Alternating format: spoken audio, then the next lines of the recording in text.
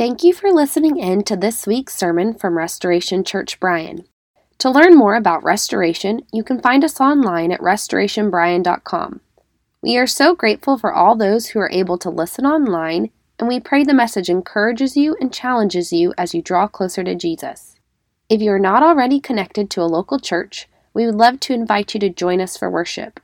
If you are listening from another city, we pray that this message is a great supplement to your walk with Christ, and our hope is that you would have a gospel-centered local church that you call home. Thanks again for listening.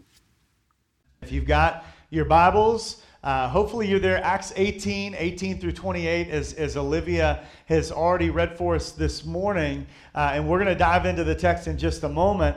At every stage of parenting, and now, you know, we've got 5 kiddos, 4 to 13. The twins are 13 now. But at every stage of parenting, you watch as a parent, you watch your kids' eyes get open to the bigger picture. And so as babies, as toddlers, their picture is the one that's literally like right in front of their eyes. That's kind of all they're seeing.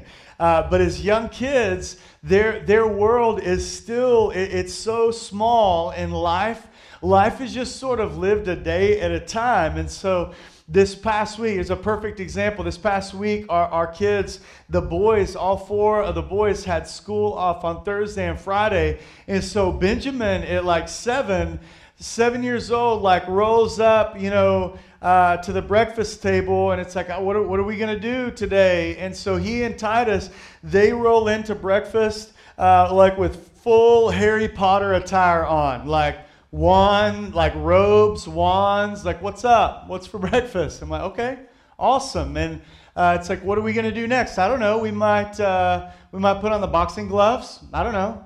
Might punch each other a little bit. We might jump on the trampoline. Then we might go have a tea party with Ruthie. We'll see. And I'm like, cool. I'm gonna go to work so y'all can stay alive, okay? So you can keep living. So they live a day at a time, right? Like they at that age, it's just a day at a time. And now for the teenagers, for the twins, it's cool, but it's terrifying at the same time to see their eyes opening up more and more and more to the world around them. And the twins, for Luke and Levi at 13, their eyes, they're opening up, they're connecting the dots on how and why things are the way they are. And at times, we have these hard conversations where we're talking about life and certain experiences, and we tell the twins, guys, I know this is hard, but trust us. Listen, your mom and dad, like we see things that you can't possibly see right now. We see things, and there is a bigger picture. There is a bigger picture that one day you will understand. In church family, it's uncanny how similar our spiritual journey mirrors and mimics our physical growth and maturity. Christian, the longer you walk with Jesus, the more that you grow in understanding and applying the Bible. And the more you get dialed into the mission of God, and the more your vision, it shifts and it expands as you come to see this bigger gospel picture, and you come to understand it's a picture that's one that it doesn't just revolve around you. Amen? It doesn't just revolve around you. It's one that encompasses the restoration of all things. Amen? All things through the person and the work of Jesus. It's a picture that invites you into the Great Commission of Matthew 28, 18 through 20. Not just to follow Jesus, but to invite others to follow Jesus as well, to help them follow Jesus. And so this morning, Christian, here's the question. Do you have your eyes opened up to this bigger picture? Are your eyes open to the bigger picture? Have you allowed the mission of the gospel to get crowded out by the noise of the world and the culture? Is your Christian journey, is it still all about you? Or how about this? Is your gospel theology about sin management? Are you pressing into the life of Christ? You pressing into victory? See, in Acts 18, the mission and the movement of God, it is advancing forward. In that blueprint, we saw the blueprint in Acts 1:8, that the Holy Spirit would come upon God's people and that we would be bold witnesses. Jesus said to Jerusalem, to Judea, to Samaria, to the ends of the earth. And so that's still unfolding at this point in Acts. And we get a glimpse in Acts 18, we get a glimpse of a big gospel picture, church family, that we can't afford to miss. So this morning we're gonna dial in and we're gonna look at three things in regard to this bigger picture. And I'm not gonna reread the text as Olivia has already read it, but first point this morning, if you're following along in the bulletin or it's gonna be up on the screen, is this. Listen, the mission is bigger than you. Amen? Christian, the mission is bigger than you. We're going to look at 18 through 23 as well. It's a little bit at 27 and 28. But I want you to look at your neighbor and say, the mission. That was kind of wimpy. Look at your other neighbor and tell him, the mission.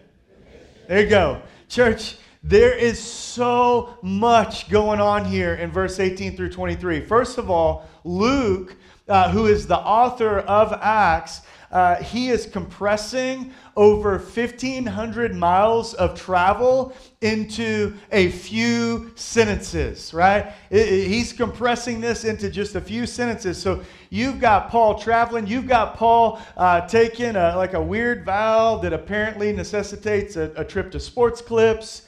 And I'm not going to dive into that this morning, but I tend to agree with commentator F.F. Bruce, who says this was probably not a formal, what was called a Nazirite vow, which Bruce says could not properly be undertaken outside the Holy Land, but this was more of a private vow that Paul took. The fulfillment, which was it was an act of thanksgiving, possibly Bruce says for the divine promise and of verse 10, where, remember last week, God appeared to Paul, not only promised his presence, but also promised his protection. And so in verse 18 through 23, you have what is essentially the conclusion of Paul's second missionary journey. So if you're kind of tracking along, this is the end of the second missionary journey, and you've got the conclusion of that. Then you've got a trip back to Jerusalem. Then you find Paul in Antioch, followed by, it's kind of like the very next sentence, he's launching right into the third missionary journey, and he's going back into Galatia. So church family, in the midst of all this moving around and all the city and the location changes, there's a couple of things that I want us to take note of. First, in verse 21, if you look at verse 21, though Paul declines a longer stay in Ephesus, at that point, I think he was trying to get back to Jerusalem, possibly in time for the Passover. He does mention a potential return, but he says, if the Lord wills. He's in Ephesus, and he says, I'll come back if the Lord wills. And so first, in this statement, there's this acknowledgement, check this out, that God has complete freedom to inform and interrupt Paul's plans and schedule. Amen? Complete freedom. And so Paul's life, what that's telling us is that Paul's life and movement was totally surrendered to the will of God. Amen? Second, these verses, listen, the second thing that we see here in verse 21 is that these verses continue a theme that should be obvious at this point in Acts. Paul understood that the mission was bigger than him. The mission, it was so much bigger than him. It's something that we need this reminder today.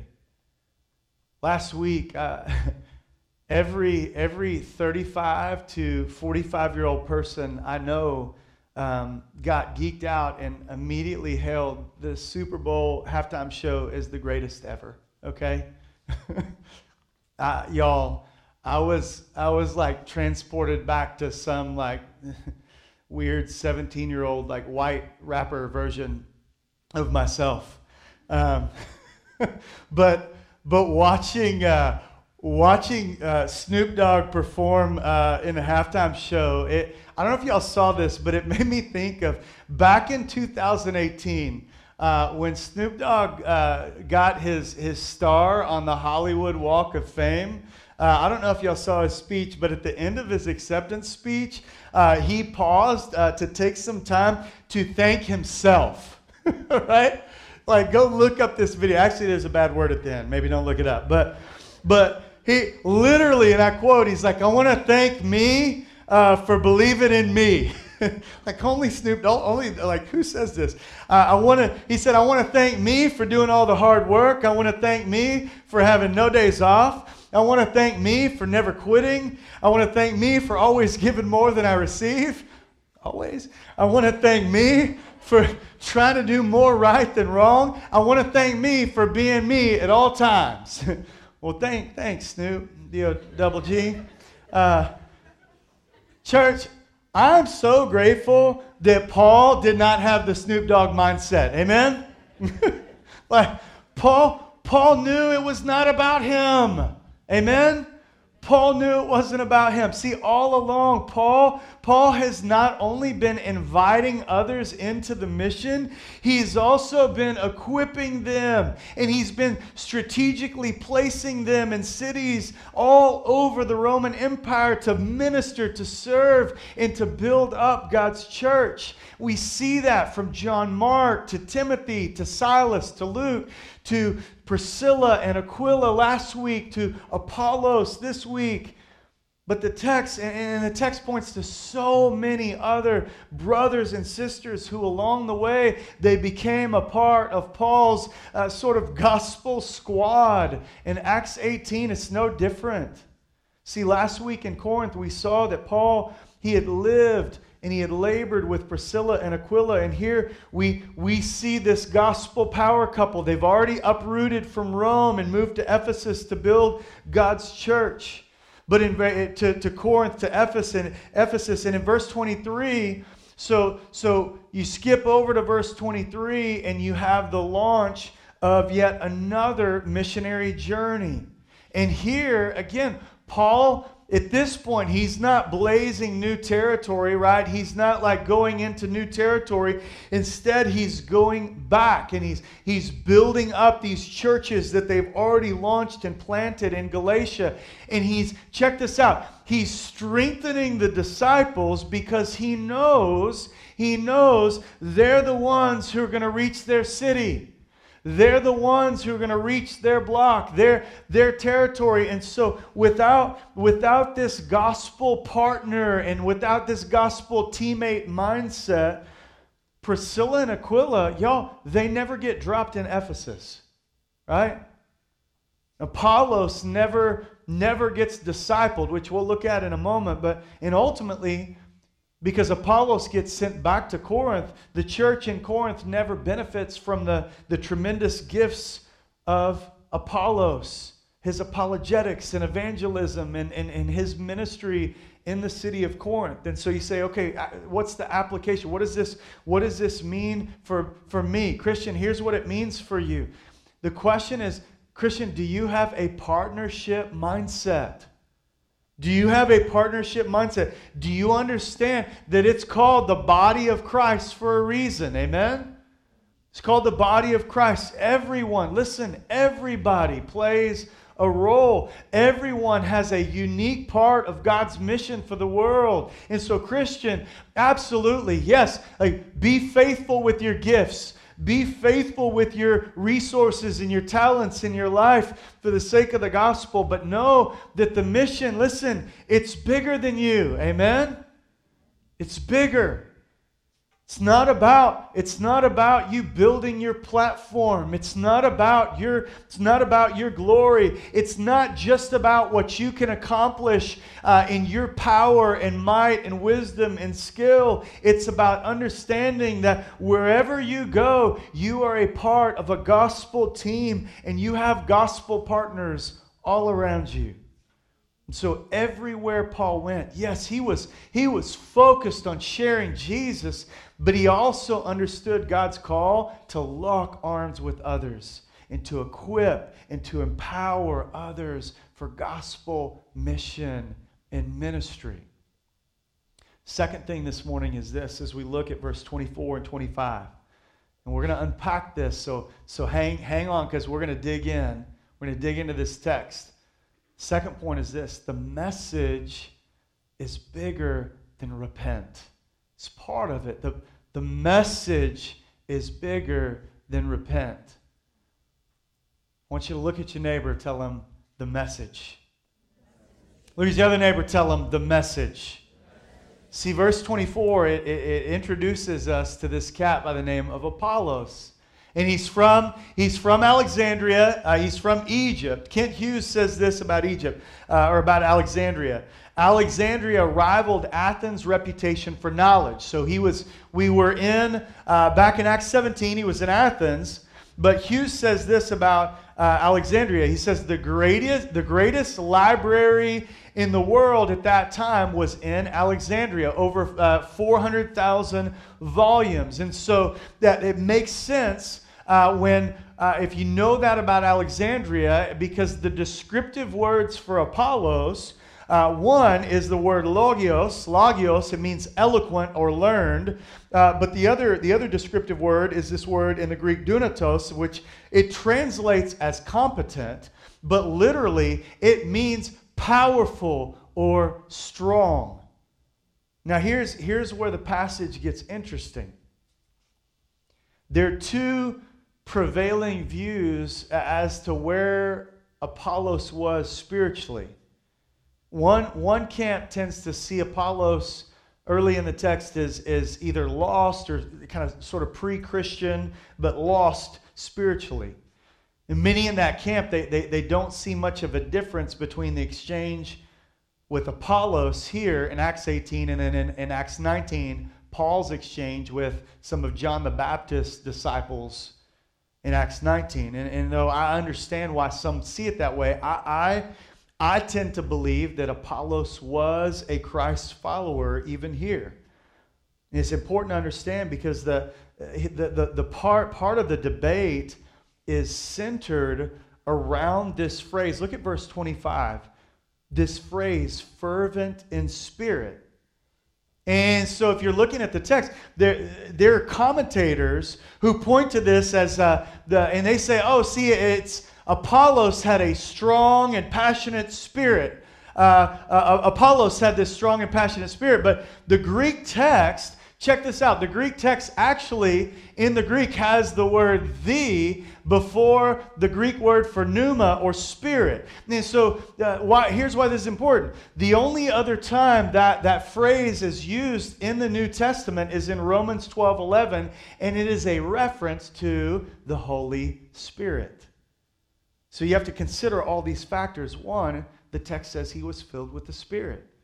Two, he taught accurately the things concerning Jesus, it says in verse 25. And three, there's no mention of Apollos' conversion, right? There's no mention of him getting rebaptized by Priscilla or Aquila, whereas all these other people in Acts who are coming to faith in Jesus, whether it's Cornelius or the Philippian jailer or Lydia or others, there's a very clear coming to faith in Christ and a baptism. You don't see that in this passage. And so you say, well, what's going on with Apollos here? If he wasn't a lost heretic, did he like simply not understand the ordinance of baptism? What's it talking about? He only understood the baptism of John.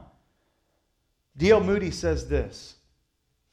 D.L. Moody says, Apollos was not guilty of teaching error, but he was merely lacking in knowledge of the full details of the events associated with Pentecost, with Acts chapter 2.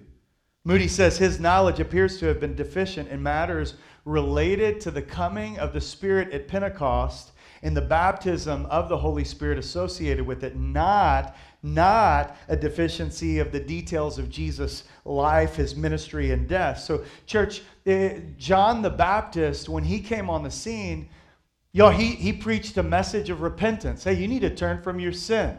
He was Jesus' forerunner. So he just said, repent. And his baptism was a baptism that was just a picture of being cleansed of sin. That was what the emphasis of John's baptism. And let's be honest. If John the Baptist was on the scene today, like, we'd all be terrified.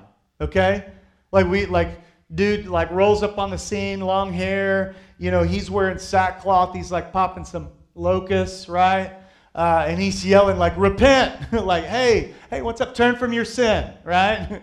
Okay, John. Hey, we'd be terrified. And I think most of us would agree that the turn or burn sermon is probably not always the best method of evangelistic preaching and teaching. And so it's Romans that says it's God's, you can't deny the reality of hell in the Bible, but it's Romans that says that it's God's kindness that leads us to repentance and faith. And so, but true story, I came to faith in a revival service in 1988 at a small church, small Baptist church, where I'm like 92% sure that the emphasis of the sermon was on repent, right? Repent of your sin. And there may have been some fire and brimstone talk in there, I'm not sure.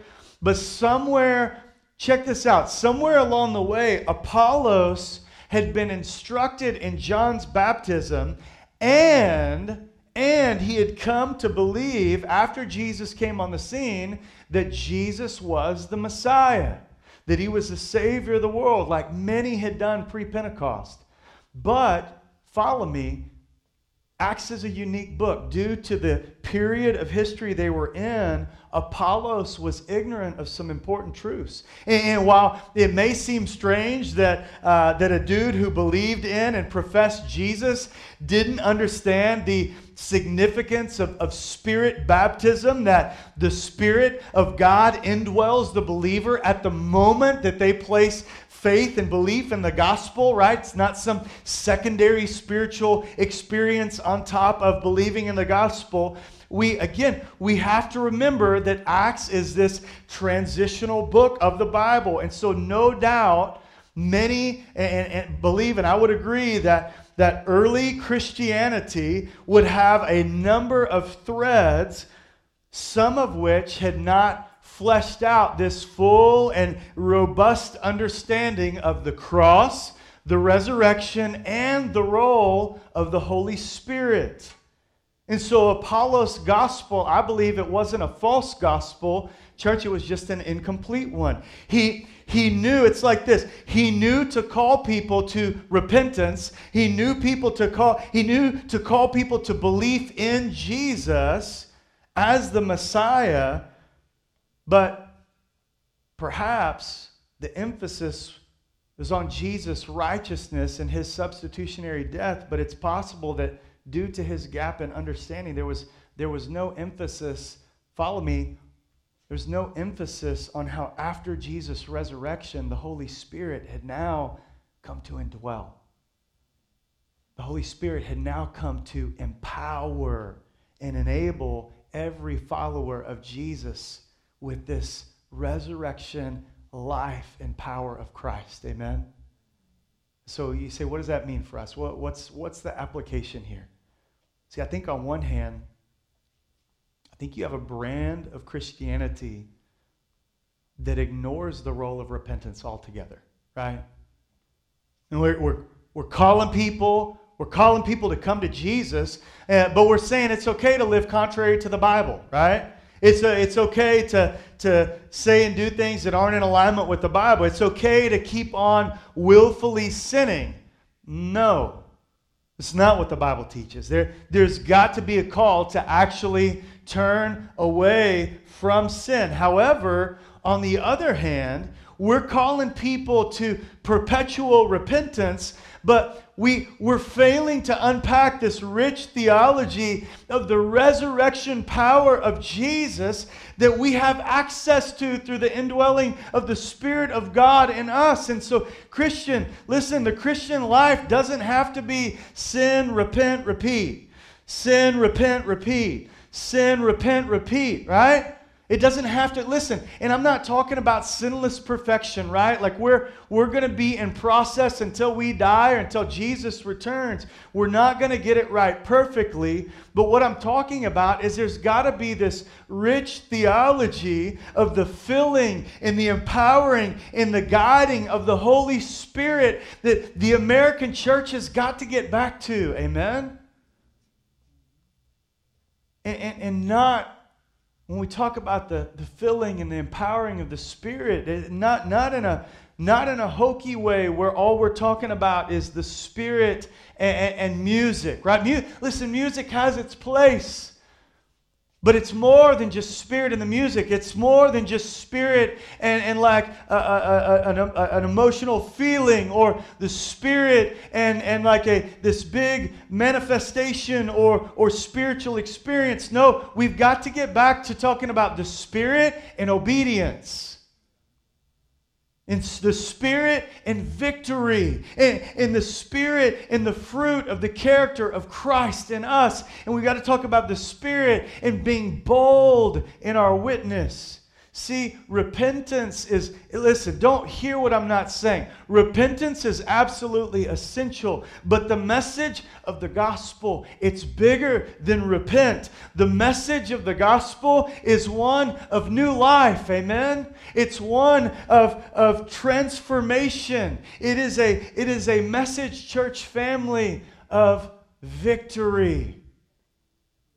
And so the question, Christian, is are you positioned in victory, or are you still playing with your vices?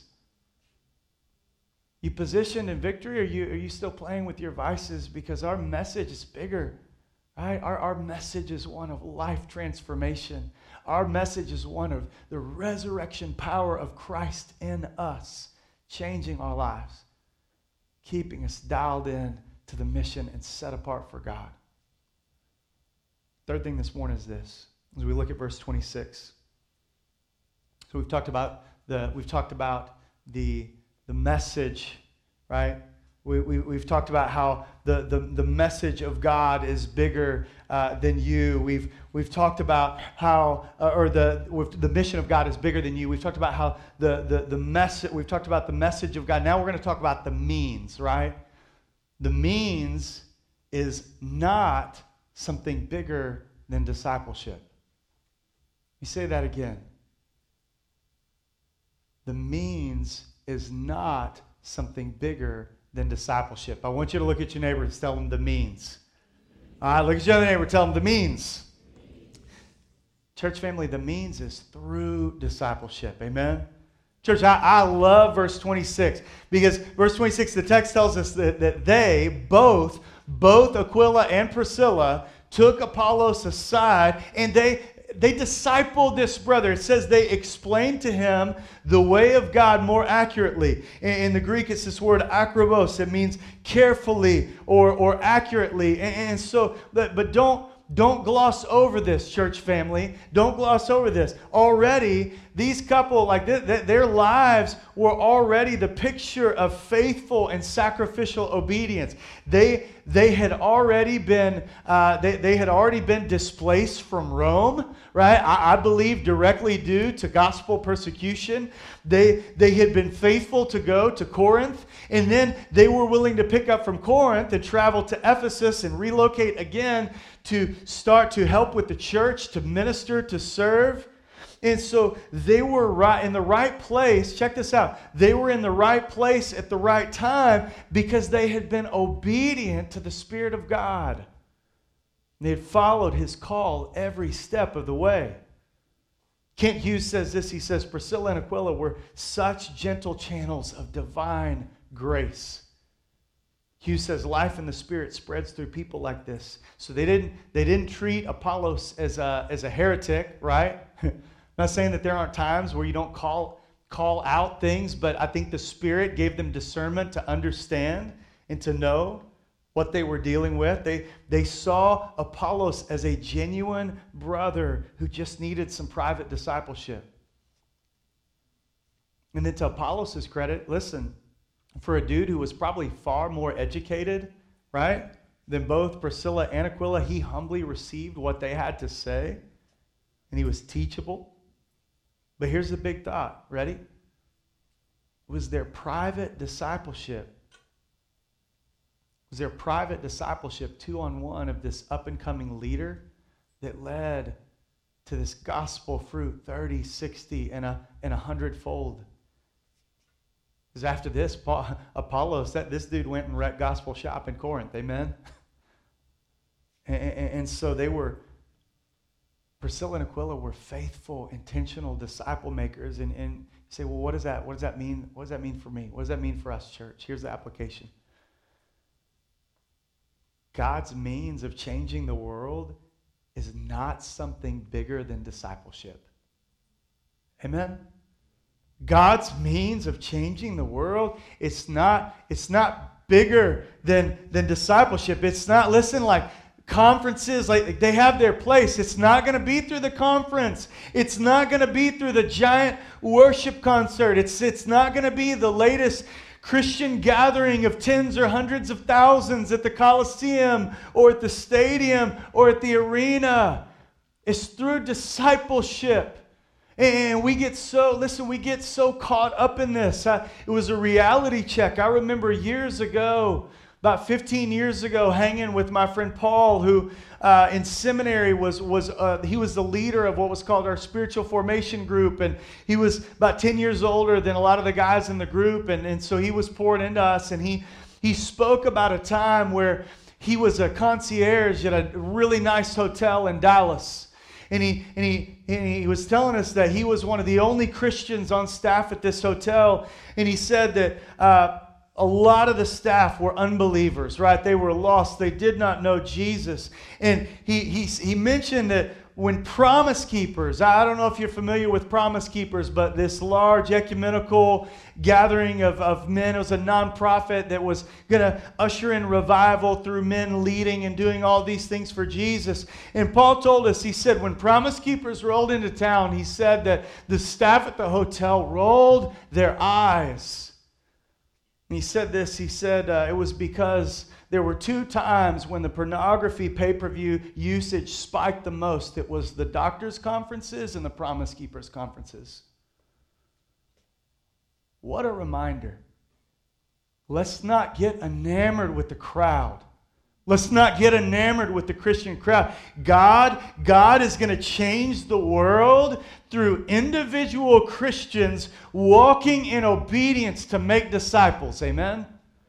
That's how God's going to change the world. Making disciples in the church building, in their homes, in the workplace, at the coffee shop, and everywhere in between. I'll close with this morning, and we're done. I'll close with this. One of the downright funniest scenes of The Office is season 4 when Michael Scott busts out his 15-inch plasma screen. and he pulls that bad boy out from the wall in all of its 15-inch glory. And he's got some of the folks, some of his employees from the office, and he's just showing it off. And apparently, Mr. Scott is oblivious to what is super obvious to everyone else, and that's this: the picture's too small. Amen? It's too small. Ain't nobody want a 15-inch plasma, okay? Christian, you have to get to this place where you embrace a big picture gospel. Amen? A big picture gospel that calls you into a mission that is bigger than you. With a message that doesn't just manage your sin, but one that sanctifies your life, setting you apart to live, check this out, in gospel victory. and the power of Christ in you. You need a gospel picture that compels you to make disciples of all people, to lock arms and bring people along with you. And Christian, listen, know that the best picture is the one that Jesus already gave us. Amen? It's a picture that Jesus already gave you. Jesus laid down his life for you. He laid down his life. Jesus was crucified for your sins so that you might be forgiven, so that your sin might be covered. But he was raised to show that sin and death were conquered. Amen? Jesus, he spent his life pouring in to 12 dudes who would change the world. You want the bigger picture? Listen, if you want the bigger picture, look to a big Savior. Look to Jesus. Look to Jesus, who's calling you to life in him. Y'all pray with me this morning.